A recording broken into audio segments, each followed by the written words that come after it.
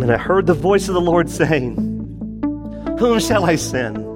And who will go for us?" And then I said, make it personal, church. Then I said, I will. I'll be the one. I'll be the one that goes. Here am I. Send me. Did you catch this, by the way? He took the tongs from the altar and he touched his lips. Why? Because out of the abundance of the heart, the mouth speaks.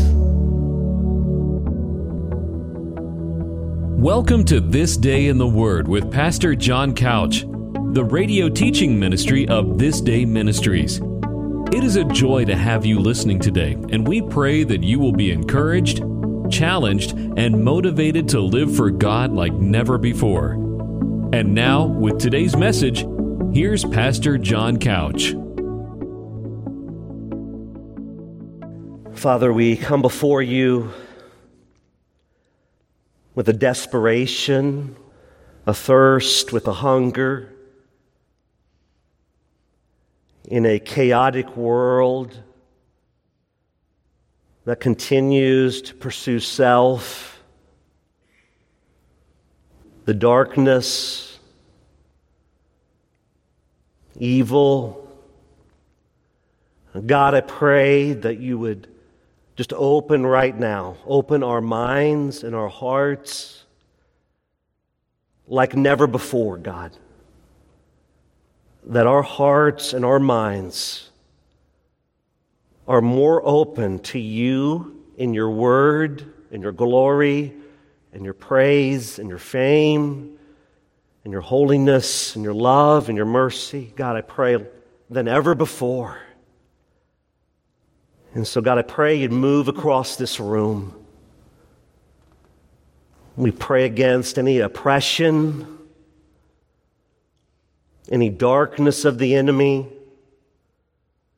any rebellion, any disobedience, defiance. God, we pray against those things. And Holy Father, we just pray that you'd give us right now, give us hearts that are soft and tender. Soft and tender to hear your truth. Soft and tender to obey your truth. Soft and tender that we would desire to give you glory, to be your disciples that go and make your disciples. And Lord, that's our mission. And so, Holy Spirit, I pray you'll move in power. I pray all over this room, you will move in power. Grab a hold of our hearts right now, oh God. Bend us, break us, do whatever you need to do, but grab a hold of us, oh God, right now. Just stir in this place. Make yourself known. The fame and the renown of your name. Well, fathers, we renounce everything for your glory. May you do a work right now that only you can do. Father, give me your words. I pray they're not my words, but I pray they're yours. May the words of my mouth and the meditation of my heart be acceptable to you and you alone, O God, my rock and my redeemer. And so bring the revival and bring it today, O God. We love you. We worship you. We seek you right now. And we pray this in the mighty and the matchless name of King Jesus. And all God's people said, amen. Take your Bible and turn to 1 Peter chapter 2. Looking at verses 16 through 17 today. And the title of the message is simply this: Am I a servant of God? Ask yourself that question today. Am I a servant of God? You know, it's one thing to say that I believe in God, and that's a really good thing. It's another thing to say that, I go to church. That's a good thing. But truthfully, when's the last time that you were having a conversation with someone, and in that dialogue, they made the announcement to you that they're a servant of God?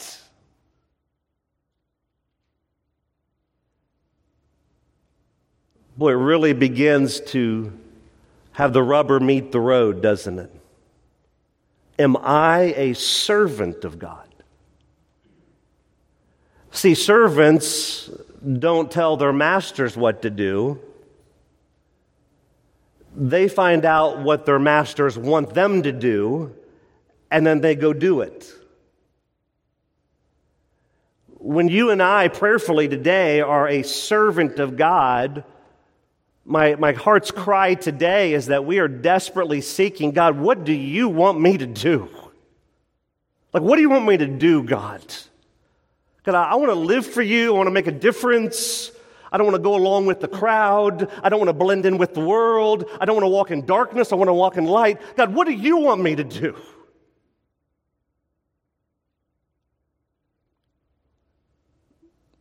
So often we don't know what God wants us to do because we don't bother asking Him. And here in our study from 1 Peter, as we continue verse by verse, I know it's not entertaining, I get this. I know it's not motivational, I get this. But I've done this long enough to know this, that when you dig into the Word of God, word by word, verse by verse, and what happens is as you sink your mind into it, as you sink your heart into it, as you sink your life into it, it will begin to sink it into you. And you'll begin to be changed, transformed from the inside out. And here today in 1 Peter, we are in 2 verses that show us very clearly who we are to be, because it's an outflow of whose we are. Everything's an outflow in your life. You're either walking in truth and you're walking in the light, or you're walking with the enemy and you're walking in darkness. You can't vacillate between the two. And way too many people in our culture today are attempting to navigate that fence. But church, dear one, hear my heart today. You got to remember this. Satan owns the fence. If you try to somehow straddle the fence of light and darkness, and by the way, the enemy is going to be right there trying to pull you to the other side. He's going to get people that are in your little network, and they're going to be saying, "Psst, come over here. Psst." And my appeal to you and to me, dear one, today is stay in the light at all cost. Like at any and all cost. Do whatever you got to do, but stay in the light. Because once you get absorbed into the darkness, all while going to church, all while professing Jesus, you're still in the darkness. See, here Peter outlines in 2 verses, very systematically, as he writes to these persecuted Christians, he says these words in 1 Peter chapter 2, verse 16 and 17. He says, live as people who are, what, church? Free. Not, wait a minute, not using your freedom as a cover-up for evil, but living as, church, servants. Of who? Of God. 17, honor everyone. Love the brotherhood. Fear God. And I know in our culture this sounds weird. Honor the emperor. We'll explain that here in a moment. Are you a true servant of God? You got to remember that in these 13 verses that we're now studying, as you migrate through these, as you go through them and you unpack it, as you have your spoon and your fork and your knife and you tuck your napkin in and you're just digging into God's Word, you're mining the Scriptures, you're finding all the nuggets of truth in there, you're applying those to your life, I'm applying those to my life. We're in these 13 verses of submission to authority. Now again, we live in a culture today where, the flavor of the day is, I'm not submitting to anybody. Like, you don't tell me what to do. That's just how things roll, don't they? At work, in your home, on your ball team, at your church perhaps. I mean, that's just how things roll. And yet, Peter here, by the inspiration of the Holy Spirit, is saying this, look, there's just not a better way, there's the only way. And everything's an outflow, so in your life today, if you're struggling with submitting, it's all an outflow of who you're serving. Everything's an outflow. You are either walking in truth with Jesus in the light, or you're walking in darkness. And the reality is this, it's perfectly possible to sit in a church week after week, year after year, all your life, and never be truly committed to Jesus. The challenge in our culture is that we're having all these conflicting messages, right? Think about this for a moment. So, you go out in the workplace, you go out in the world, you turn on the internet, you turn on the TV, you turn on the radio, you read the newspaper, that thing that, it's made out of paper and you kind of flip it open for you younger people. And everything you see, every message that you hear, right, is all about me. It's all about me. So somehow you and I, we hear this Monday through Saturday, and then we come into a church building on a Sunday, and somehow we think that in a few moments we're going to defrag from all the poison, toxicity, and carbon monoxide of the world. It'll never happen. It'll never happen. Unless you're in God's Word and it's in you moment by moment, day by day, that is the only way that you're somehow going to navigate in this life. Peter is telling them that right here. He's saying, look, I know you're persecuted for your faith. I know you're struggling. I know the temptation to hit the done button is there, and that's what we typically do, don't we? Man, when the furnace gets turned up hot, we're looking for exit ramps. But what we often don't realize, don't miss this, we often don't realize that as we persevere through the struggle, through the trial, many times God is on the other side of that Jordan River.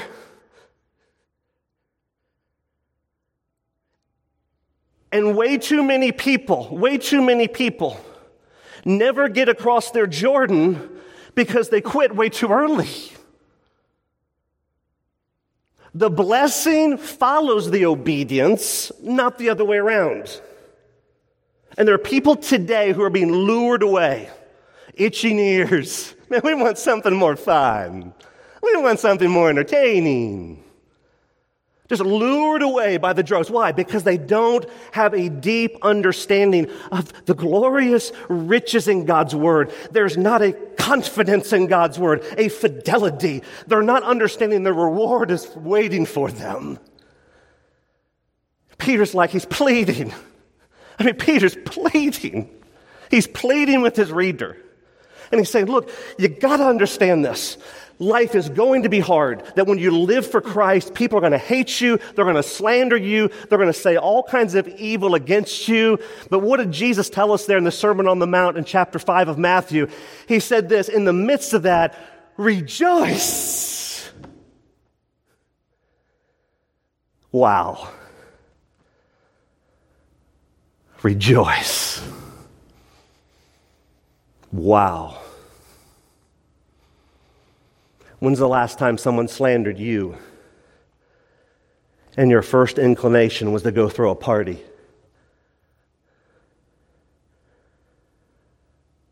Rejoice and be glad. Why? For great is your reward. Oh, dear one, today I plead with you from God's Word. Live as though you're free. For you that are truly saved, I pray everyone is, but for you that have never given your life to Christ, and let me make this very simple. A life of true belief in Christ is a life of total commitment to Him. And for some of you in that equation, it's going to cost you dearly. It's going to cost you dearly. Because today, there's some of you that are in the midst of your family, there's a pole of light and darkness. There's light and there's darkness in your family. And you got to figure out, you got to make a decision which way you're going to fall. You can continue to coddle and hold hands, cross your fingers, cross your toes, hope this works out, or you can begin to walk in the light and stand for the truth, knowing you're going to take it on the chin. And the fiery darts are coming. And the slander, I'm telling you, it won't let up. Why? Because the enemy has one card to play. It's called the lie. Let me lie about the truth tellers. Let me defame their name. Let me try to bring them down. Now, what do? You keep pressing on. You just press on. You got a laser beam focus. Doesn't matter. You just press on. Peter is pouring into these believers saying, I know life is hard. He's like, I got the t-shirt. I get this. It's really hard. But we know with confidence. We know with confidence in God's word. That as we get under God's word, we get under it and we stay under it and we don't bend, we don't buckle. We're just like, I'm going to stay under here. I'm here. I know it's for my safety and my security. I know people won't like me, but I'm going to press on because I'm going to remain under joyfully the truth of God's word. What's going to happen is this. That life you live of joyful submission to God's word is living as though you're free and not in bondage, is going to preach 1,000 messages. Two things you learn in life. You cannot hide pride and you cannot hide humility. Impossible to do either. Why? Because it's just an outflow of who we serve. Just an outflow. And here Peter is saying, look, you're free. You're not in bondage. Look right there in your Bible in front of you. Live as people, behave as people, act as people who are free, not in bondage. But wait a minute, however, not using your freedom as a cover up for evil. Oh, this is, this is dicey here. The church is made up of wheat and tares. Wheat, people have truly given their life to Christ. Tares, it's a weed that looks like wheat. And while men slept, the Bible says, the enemy came and he sowed what? Tares among the wheat. And so many people, I believe, all across our country today, who are sitting in a church today, are professing Jesus on one hand and living in wickedness on the other hand. You say, how could someone profess on one hand Jesus and live in wickedness on the other? I'll tell you, it's real simple. Their conscience has been seared, is what the Bible says. The conscience has been seared. The Holy Spirit has been grieved and quenched. And Peter's saying, don't dabble in darkness. Don't play with fire, you're going to get burned. See, it's interesting when you look at that phrase. This is the ESV that I'm reading from, but when you study this, and it says here, and I repeat, live as people who are free, not using your freedom as a cover-up for evil. You could say this, in some translations, a cloak, a veil. In the original, it gives the illustration of a person who's masquerading in a theater. I mean, it takes a lot of effort to keep up the charade. I mean, it's exhausting for you that have attempted that before. And maybe you that are in that today. It's exhausting because you can't keep your story straight. Peter's saying, look, live as people who are really free, and the people who are really free don't try to cover it up and use it as a cloak and a veil and a mask for evil. No, you Galatians 5, you walk in the Spirit is what you do.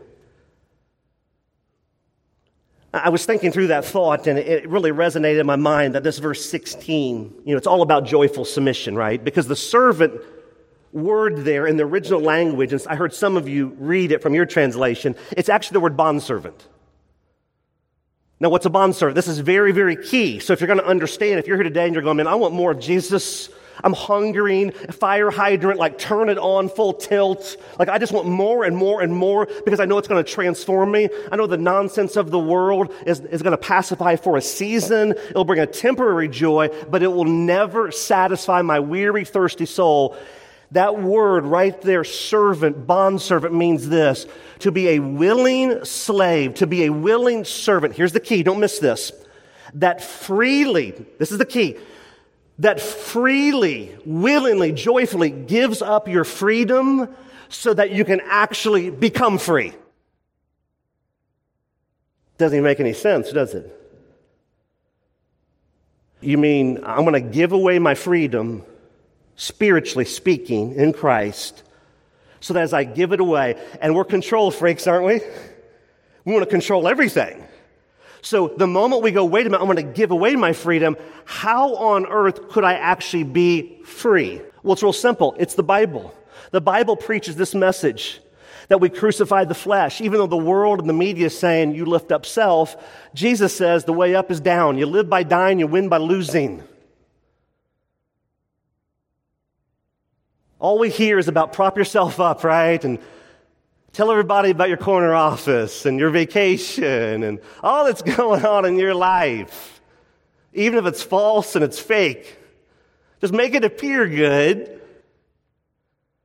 And the Bible just screams a totally different message. It says, die to self. Put others first. Live the gospel. Die for the gospel. We got people right now in Afghanistan that are falling off of airplanes. I thought I had a bad day. They're doing everything they can to get out because they know the Christian missionaries over in Afghanistan today know that there's a strong likelihood they're going to die. Physically, they're going to die. But you know what? They're like, just bring it on. Because we know that when we exit this life, we actually are finally free and we stand in the presence of the one who took our place. It's amazing. Peter says, look. He says, look. I want your faith to be serious, is what he's saying. Not casual Christianity, not go along with the flow, not blending in with the world. I see professed believers all the time over years of ministry. Here's the just raw reality. You hold them up and you hold them up to the world and you see virtually no difference. Just blending in. With the one difference, they're at a church on a Sunday. God has not called us to that life. He didn't willingly execute his only begotten Son so that he would give me a gift card to keep living in sin. The consequences of sin and rebellion and defiance, they will taint your life. They will infect your life. And they will taint and infect those around you to a degree.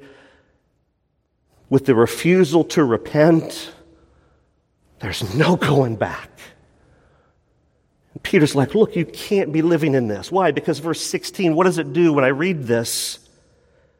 Live as people. He's saying do this. He's not like suggesting, hey, if you get around to it, if you feel like it, if you're not too tired. No, he's saying do this. Live as people who are free. In other words, act and behave like a Christian if you profess to be one. But don't use your freedom as a cover-up for evil. Here's the deal. I've seen this happen more times than I can count. Someone professes Christ. They're truly walking in darkness. It's all a charade. It's all a sham. They're talking about all the people around them, trying to deflect and keep the attention off them. But I'm telling you this. At some point, time is the great exposer of who we all really are. At some point. You can't continue the charade forever. Can't do it. I've seen people attempt to do it, and the damage that they create has nothing to do with a Christ-honoring life. That's why when you read verse 16, for false Christians who read verse 16, for those that are in sin today and they read verse 16, this is super threatening.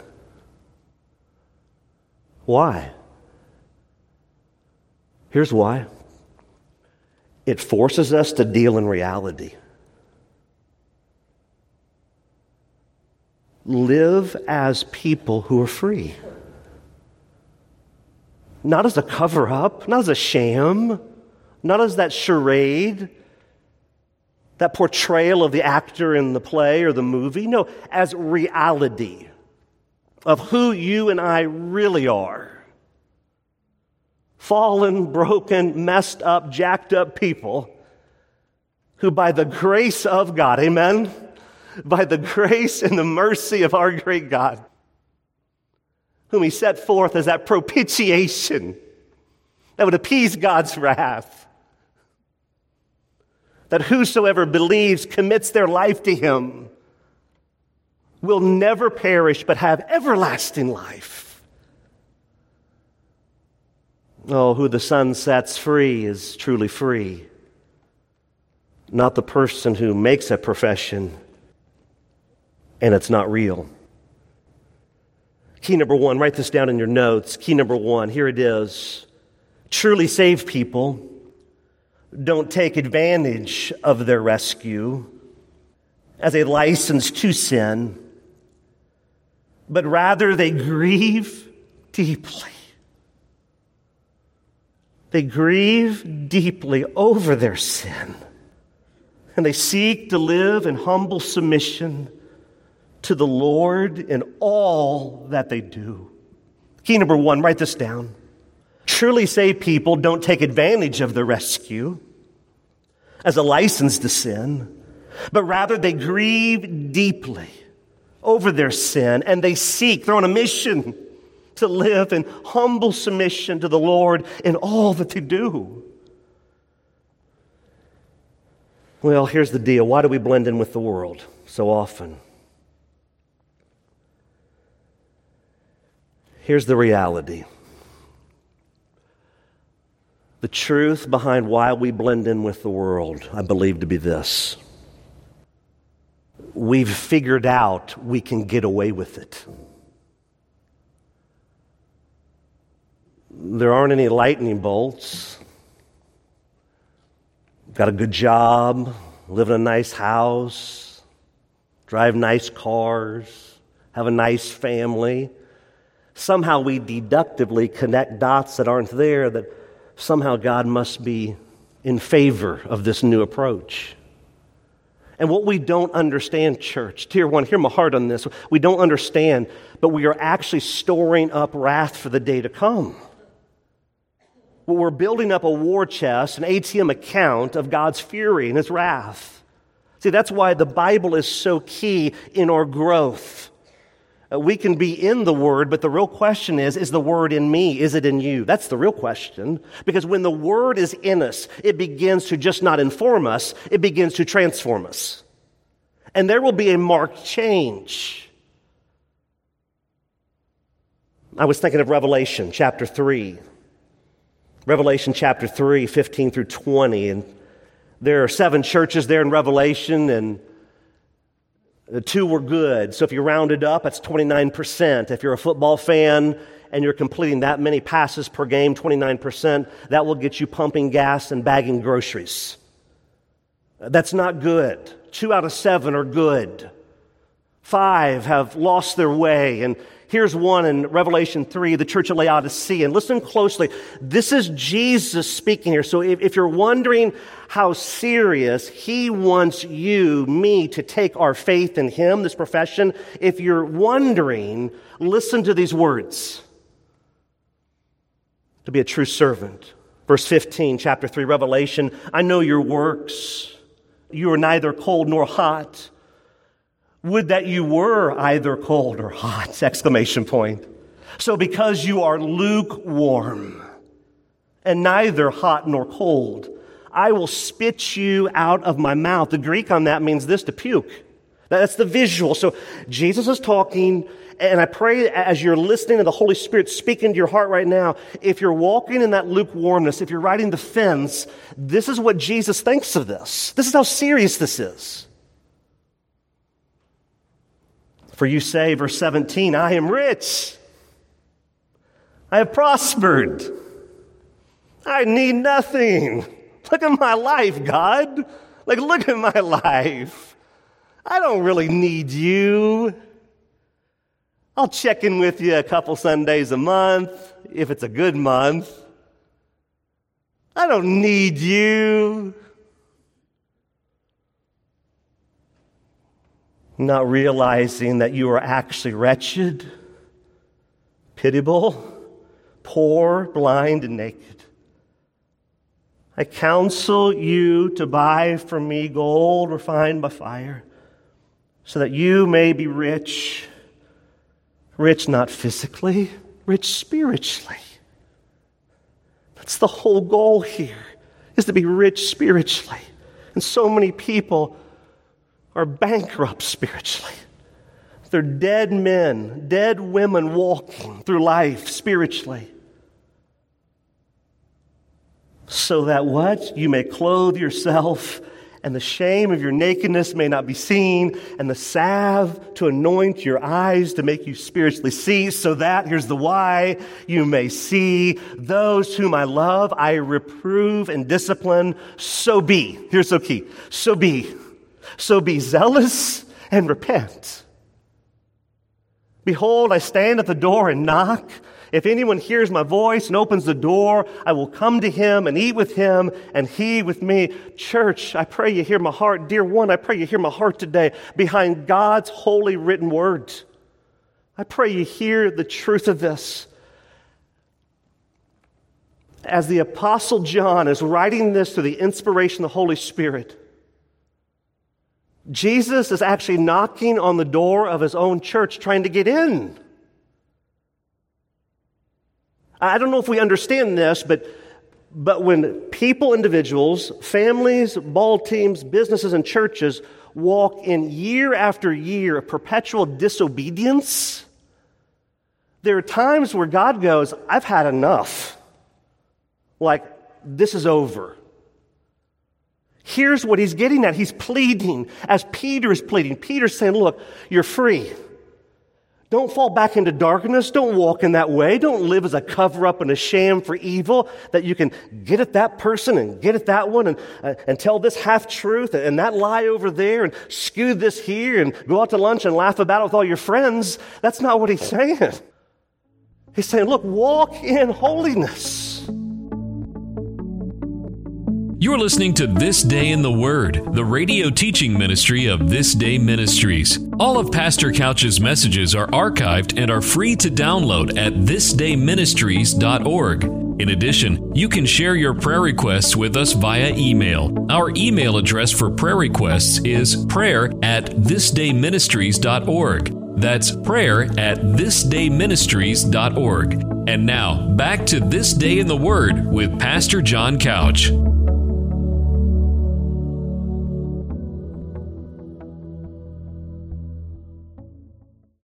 We are in desperate days.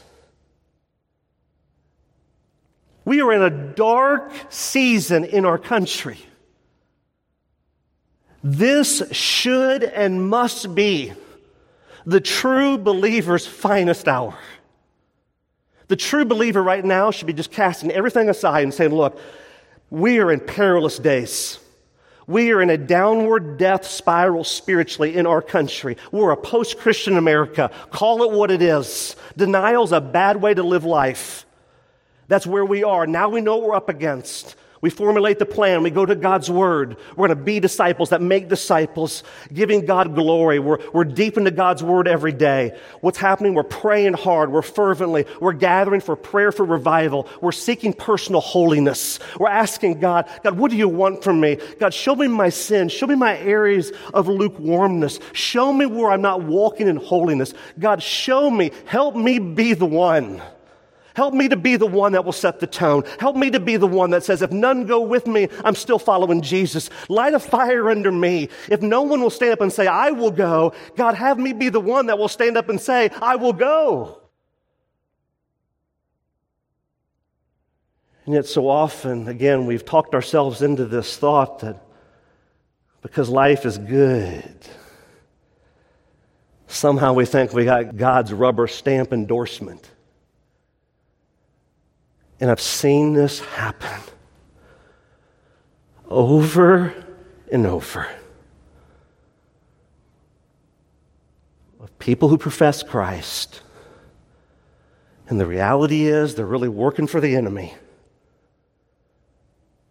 And they come to the realization years later, and they cannot believe what they've done. And the damage they've caused has wreaked havoc for generations. You may be asking, is sin really that big of a deal?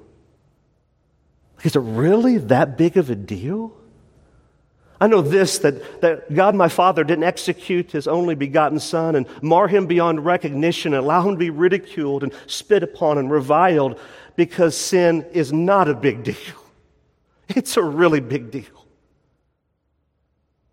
And Paul writes right here to the church there in Rome, and he says these words in Romans chapter 6, verses 1 and 2. He says this, "What shall we say then? Are we to continue in sin that grace may abound?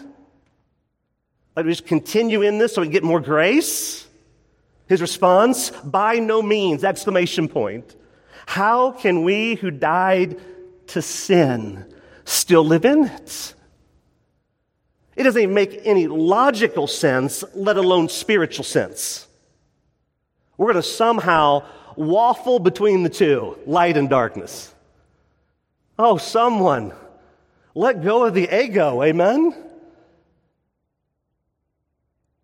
It's just what happens when you walk in darkness long enough. It slowly begins to absorb you. It's like that carbon monoxide. You don't see it, you don't smell it, you don't taste it, but it's killing you. Peter says, be free because you're really free. But don't use it as a cover for actually being on the enemy's payroll. And then all of a sudden, he puts a big red bow on this with 4 statements. Some are 2 words, some are 3 words. And verse 17, and he says this, honor everyone. Love the brotherhood. Fear God. Honor the emperor. What is he getting at here? He just said, wait a minute, here's the deal. You're free, you're not in bondage. Wait a minute, don't use it for cover. And then all of a sudden, he begins to say these statements. Well, what he's doing here, he's fleshing this out. See, when he says honor everyone, he means this: to prize, to place value upon, to revere. Show honor to everyone. Push people to the front is what he's saying. We live in a culture where, the culture says, hey, you just take everyone that's in front of you and you discard them and you push yourself to the front. And here Peter's saying, wait a minute, no, you don't do that. That's not a Christ follower. A Christ follower is pushing other people to the front. You're okay with sitting in the back of the bus, so to speak. Push them to the front. Honor them. And then he says this word, these 2 words. He says, 3 words rather. He says, love the brotherhood. What's the brotherhood? Any ideas? The church. Now, this is very interesting. Don't miss this. So he says honor. So give reverence to, give that value to, push people to the front. So we're denying self and we're saying, look, I'm going to put you to the front. Hey, you want the job I want and we're both vying for it. Oh, you got the job. You know what? I'm genuinely happy for you. I'm genuinely joyful. You know what you do when you do that, by the way? You are actually unlocking yourself from the self-imposed prison of envy. When you joyfully go, man, I'm glad you got that. I'm disappointed in it. I really wanted that. But you know what? I believe in God and He's sovereign. And I believe that, when He makes a way, He makes a way. And sometimes He opens a door, sometimes He closes one. But I just trust Him. I walk by faith and not by sight. And so, hey, I'm just really happy for you. I'm joyful for you. I pray God's blessings on you. Man, that's a life of freedom right there, isn't it? I know so many professing believers that would not take that approach. They're angry, they're venomous, they're jealous, they're envious. Honor everyone. Love the brotherhood. It's that word we talk about often, agape. Agape. It's a love that's out of this world. It's a godly love. It's a love that you and I cannot manufacture in the flesh. Can't do it. It's impossible. You and I will never be able to manufacture with enough gumption in the flesh a love that loves like God loves. Can't do it. It's a love that loves in spite of, not because of. I mean, just think about what this will do in your life, in your family. Just take your family for a moment. Maybe there's a lot of infighting going on. Maybe you're one of those families, I don't understand this. I know Christian families that all they do is scream at each other. Like, I can't even wrap my mind around that. What pit of darkness is that? I mean, they just yell at each other. No, we live as though we truly love each other. We love each other. Man, we love the brotherhood. You love the church. Jesus is coming back for his church, his people, not his buildings. He's coming back for his true people, by the way. Not his professing people. They're going to be people on that last day. But we did miracles in your name. We even slung mulch at the church house, Jesus. Doesn't that give us some points? He's going to say, get away from me, you worker of sin. I never knew you. Not that I don't know you, present tense. I never knew you. Sin's a big deal. And he calls us who are truly saved to be his servants, to be his willing slaves, to willingly say, my life's no longer my own. I don't want to hang on to it anymore. I've been trying to play the dance. I'm getting really tired of playing the dance. My family's a wreck. We're keeping up a good charade. We smile. Now he says, I want you to walk in freedom. I want you to walk in holiness. I want you to walk in obedience and righteousness. That's the life worth living. And that's why key number 2 says it like this. Honor, love, and the fear of God are 3 critical elements in a true believer's life. These are non-negotiable. Like if you profess to be a believer today and you don't have honor in your life, love and fear for God and for other people, I'd go back and check your salvation. I don't know which Bible you're reading. This fear of God is very, very important because why? Everything's an outflow. What does it mean to fear God? Well, there's 2 categories. For the false believer today, for the one who's truly not converted, has never been regenerated, there should be a fear. If you're in that category today, you should be scared out of your mind. Here's why. Because you're going to face his wrath, his judgment. Life may be skating by for right now. You may have convinced yourself, God must be good with this. I can assure you he's not. But for the true believer, the one who's been regenerated. And by the way, have you noticed this? When you encounter a true believer, there's actually a change in the countenance. There's something different about people, isn't there? I mean, you just walk away, they haven't said a word, just like, whoa, like that's amazing. That's amazing. God's all over that person. He's in that person. A true believer will have a holy awe, fear, and reverence of God. Like, when's the last time that you got in God's presence? When's the last time you've done this? You're in his presence. You've turned off the television and the radio. You put away the newspaper, took the phone, turned it off, and you just began to marinate in God's presence. Think about this. And you begin to marinate and just begin to go vertical with God.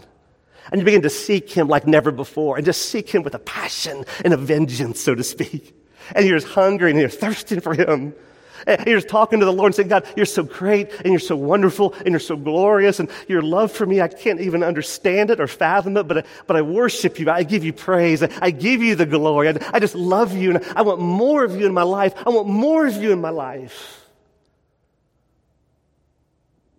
How many of us have done that recently? Just hungering and thirsting for the Lord. See, so often what happens is we don't have those outflows because we haven't been in his presence. See, Isaiah chapter 6 says it like this. Isaiah 6 says it like this, verses 1 through 8. In the year that King Uzziah died, I saw the Lord sitting upon a throne, and he was high and lifted up, and the train of his robe filled the temple. And so, church, just for a moment, go here with me that all in this room, the Lord's train is just filling this room, just filling this room with his glory and his praise. And above him stood the seraphim, and each had 6 wings. With 2 he covered his face, and with 2 he covered his feet, and with 2 he flew, and one called to another. They're calling to another. I love this part. They're declaring to one another about who God really is. And they say, holy, holy, holy. It's called the trihagion. It's the holiness of God, that when you're in his presence, it's the only retort you have. That when you're really in his presence and you really see who he is, you begin to see who he is and you begin to see who you are and I am. Holy, holy, holy, my God. You're just amazing. There's just none like you. And even if the whole world comes against you or me, we still press on for Jesus. Why? Because he's holy, he's holy, he's holy. And then you see in your Bible, the whole earth is full of his glory. And the foundations of the threshold shook at the voice of him who called, and the house was filled with smoke. I don't really want our church building to be filled with smoke. That might be a bad sign, amen? But I'd love to see it begin to shake. Wouldn't you love to be here and the place begins to shake? I mean, that people are just so inspired by God's glory, his holiness. They're just like, oh, I want nothing else but you, God. Nothing else but you. I don't want anything else in this life. All I want is your glory and your holiness in me. And then what happens in Isaiah? Well, you see what a response. And I said, wow, that's cool. I said, hey, can you do that again? That was pretty amazing. And I said, that's pretty neat, but this stuff's just way too biblical. I want something more entertaining. No, what's the response? You see this, church? Don't miss this. Don't miss this from God's word. That when you encounter his holiness for who he is, you and I will begin to see who we really are. And the response is this: woe is me. Woe is me. Woe is me. For I am undone. I'm just a man of unclean lips, and I'm in a people of unclean lips. But my eyes have seen the Lord of glory. And as you and I begin to have a personal, living, vibrant encounter with this Jesus who is called the Christ, and we begin to see the glory and the holiness of our great God, our only response is to hit the deck. We're not hungering for something else. We're hungering for more of him. Oh, I want more of you, Jesus. And then what does he say? He says this, and it's so powerful. Then one of the seraphim flew to me, having in his hand a burning coal that he had taken with the tongs from the altar, and he touched my mouth. Behold, this has touched your lips, and your guilt is taken away, and your sin is atoned for. And I heard the voice of the Lord saying, whom shall I send? And who will go for us? And then I said, make it personal, church. Then I said, I will. I'll be the one. I'll be the one that goes. Here am I. Send me. Did you catch this, by the way? He took the tongs from the altar and he touched his lips. Why? Because out of the abundance of the heart, the mouth speaks. See, what we say reveals what's actually inside of us. And the only response is one of humility and contrition and brokenness. And if you want to see revival in your home and your business and your ball team and your church, there will have to be humility and contrition and brokenness. Otherwise, it will never happen. And you can continue, if this is you, to live in a charade. But at some point, the curtain will get pulled back. See, that's why the takeaway question is so important. And we've already asked it. But here it is again. Am I a true servant of God? Am I a true servant of God? Am I a willing bondservant? I'm willing to give away my rights. I want to give away my freedom because I actually want to get set free. Maybe you ask it like this: what is my purpose in life? I know so many people that have zero purpose in life. Zero. Going to go to work, going to make some money, going to cash a check. Repeat. No purpose. Zero purpose.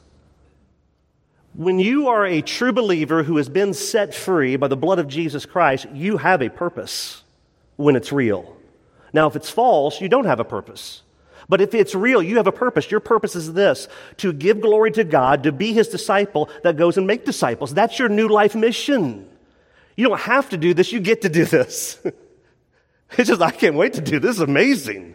I'm finally seeing for the first time spiritually. I can hear for the first time spiritually. I actually have a joy within me that even though life is hard and disappointing and there's so many struggles and I don't understand why a good God would allow this to enter into my life, I know this, that my Redeemer lives. I know He saved me. He purchased me by His blood. He bought me back. He satisfied the wrath of God. I know that I will spend eternity with Him. And because I know about the confidence in God's Word, I read it, I live it, I breathe it. Here's what happens. I take God's Word in such a way that as I internalize it into my own soul, I now look forward to my heavenly reward. And I wonder how many people actually do that. You know, I was thinking here this past week about Afghanistan, and my heart was weeping. My eyes were having rivers of water flowing from them. As some of these missionaries have already professed that there's a likelihood that they will not be coming home, there's a strong likelihood they're going home. And when you begin to understand this reality that there is a heaven and there is a hell, that they are real, that every true servant of God should be motivated to such the highest degree to just not talk about the mission, but go live the mission. And I saw one of these infographics that came across my screen, and it cut me to the core. And this is what it said, and I quote, "The church in Afghanistan, we will gather and likely die. The church in America, we will gather unless there's a cookout, a party, a ball game, it's a nice day, it's raining, or I'm tired," end quote. What a damning reality on the church in America. You notice I said reality. We have the most precious gift that we could ever have. And we just trifle with it because it's getting in the way of our schedule. Oh, how my heart just weeps. If you only knew, church, the nights I weep I just weep with a broken heart.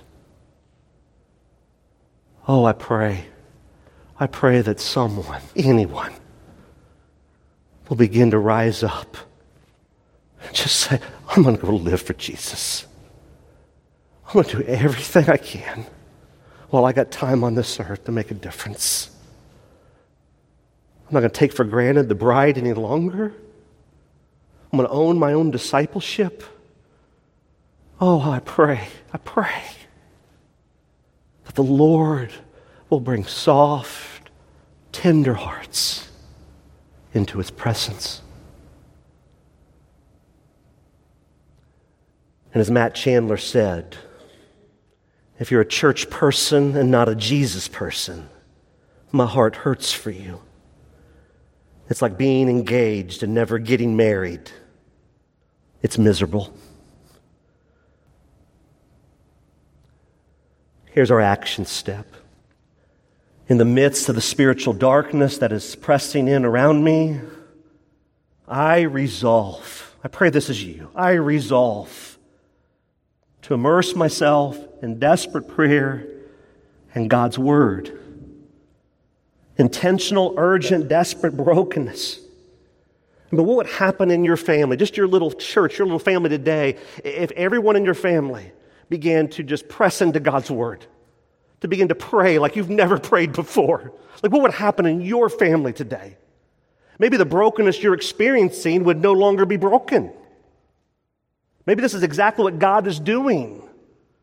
I mean, how far are we willing to go to allow God to get our attention is the question. Well, we fall in love with so many things of the world. We're enslaved to our phones,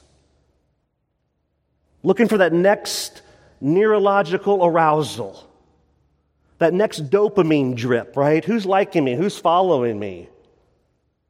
Just enslaved, looking everywhere except the real place. The only place, the living, breathing Word of God that will set you free today. Spurgeon said it like this: self-sufficiency is Satan's net where he catches men like poor silly fish and then destroys them. That's why we want to be about God's Word. Acts 6:4 tells us, but we will devote ourselves to prayer and to the ministry of the Word. Galatians 1:10 tells us, Paul says here, for now am I seeking the approval of man or of God? Or am I trying to please man? If I was still trying, think about this, church, if I was still trying to please man, I would not be, guess what, church? Take a wild guess what that word is. You're right, doulos. A bondservant, a willing slave. My life is no longer my own. I'm giving it to Christ. I freely give away my freedom because when I give my freedom to Jesus, He gives me true freedom that will last forever. And yet so many are falling into 1 Kings 18:21. Elijah came near to all the people and said, how long will you go limping between two different opinions? I don't know if there's a better visual than that right there in our country today. People just limping along. One hand on Jesus, one hand on the world. One hand on Jesus, one hand on self. Just limping. Why am I limping? I don't know. I'm still going on though. Why are you limping, he says? Between two different opinions. If the Lord is God, then follow Him. But if Baal, then follow him. The people did not answer him a word. Wow. Sometimes the silence is deafening. Am I or you a true servant of God? You will take it on the chin. See, it's just easier to go along to get along, isn't it? To stand for the truth, it's hard. But God doesn't call us to do easy things. He calls us to do holy things. Robbie Galladay said it like this: the loudest boos come from the cheapest seats. I found that the biggest critics in your ministry are people who are uninvested in the mission and the vision. End quote. See, if you're going to be a true servant of God, you're going to be a fool for Christ's sake. There's just no other way around this. There are no shortcuts in the Christian life. There's no ways around the fiery furnaces of life when you're a believer in Jesus. If He wants you in there, He'll put you in there. And if He wants you out of there, He'll jump in there with you. But there's no shortcuts. And yet we know from Hudson Taylor, the great missionary, who said God's work done God's way never lacks God's supply. And we rest on that promise. Why? Because we rest in the risen hope of our risen Savior, King Jesus. And we know that in the midst of the struggles and the heartaches and the disappointments and the challenges and the unfairness of life, we know without any reservation, we take this to the bank because we know that this check will cash. We know our Redeemer lives. And because we know He lives, we can face today, and church, we can face tomorrow. Amen?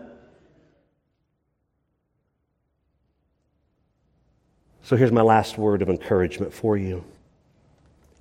Don't throw your life away. Don't throw your life away. Way too many people today are throwing their lives away. Regardless of where you are in age and demographic, don't throw your life away. I promise you this. I promise you. I've counseled way too many people who have gotten to the end, and with tears in their eyes, they're just in a desperate mode of regret that why didn't I? Why did I continue to walk in the darkness? Why did I waste these 80 plus years on self? Why didn't I walk in the light? Pastor, why? Tell me.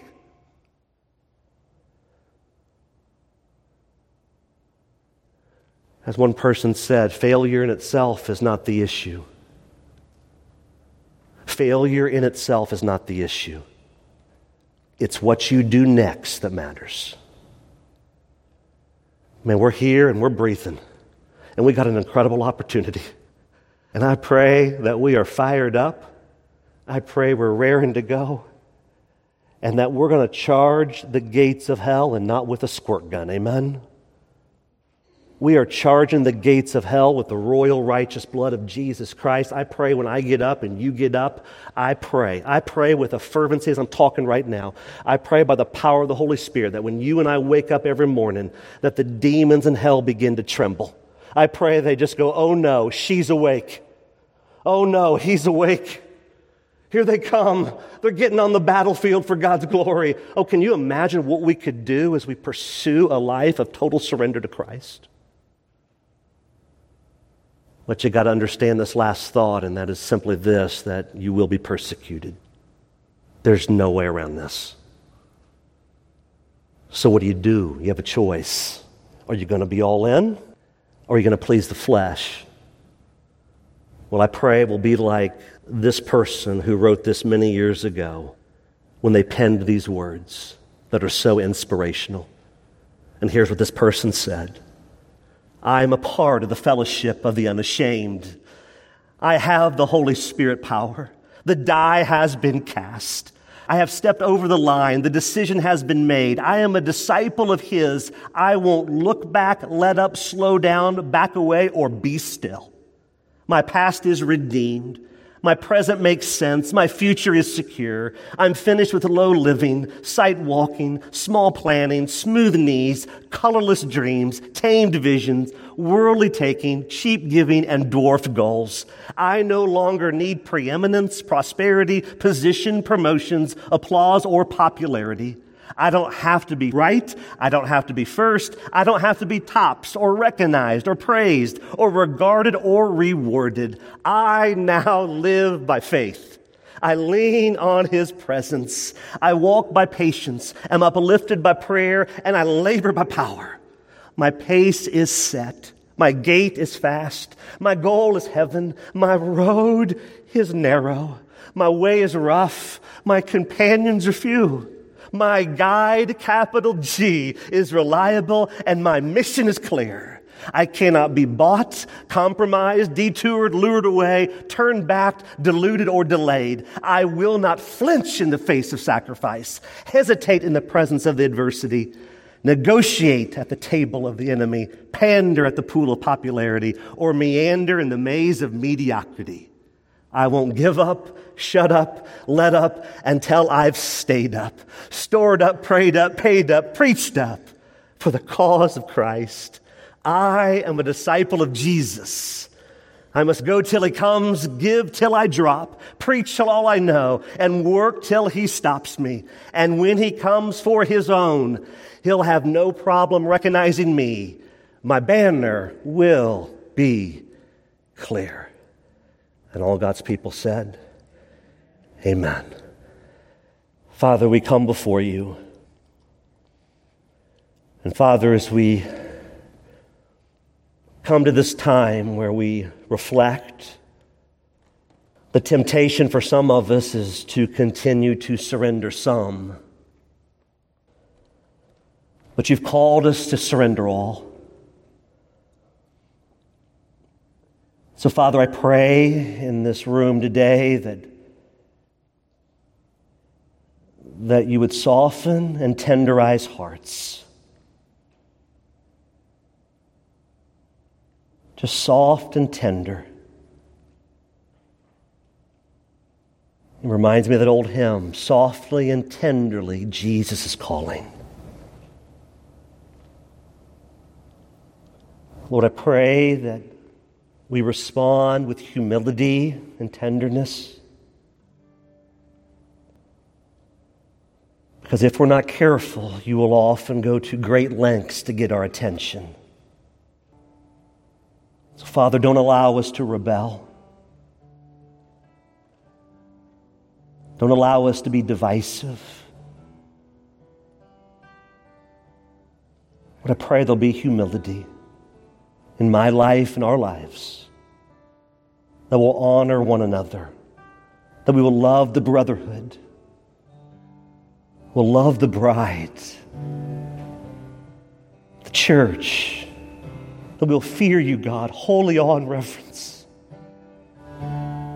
Lord, oh, help us today. Help us today, oh God. Don't allow us to walk in darkness, but propel us right now, God. But propel us into the light. Oh, Father, we give you the praise in this hour. Holy Spirit, will you move? Move in power. Stir like you've never stirred before. Awaken the sleepy spiritual soul right now. Awaken, God. Do the work only you can do.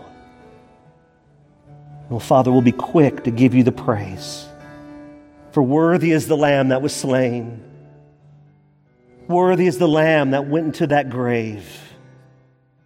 But praise be to our great God. Worthy is the Lamb that on the third day, he ran out of that grave, oh God. We have victory. Victory in Jesus. Victory over sin. Help us to live as though we have that victory. And we'll be quick to give you all the praise and give you all the glory. And we pray this all in Jesus' name. And all God's people said, amen. You've been listening to This Day in the Word, the radio teaching ministry of This Day Ministries. Don't forget that all of these messages are archived and are free to download at thisdayministries.org. That's thisdayministries.org. In addition, if you have been blessed by the teaching of God's Word during This Day in the Word, we would love to hear from you. Our email address is info@thisdayministries.org. Thanks again for listening as we strive to honor Christ and impact our world as we spend this day in the Word.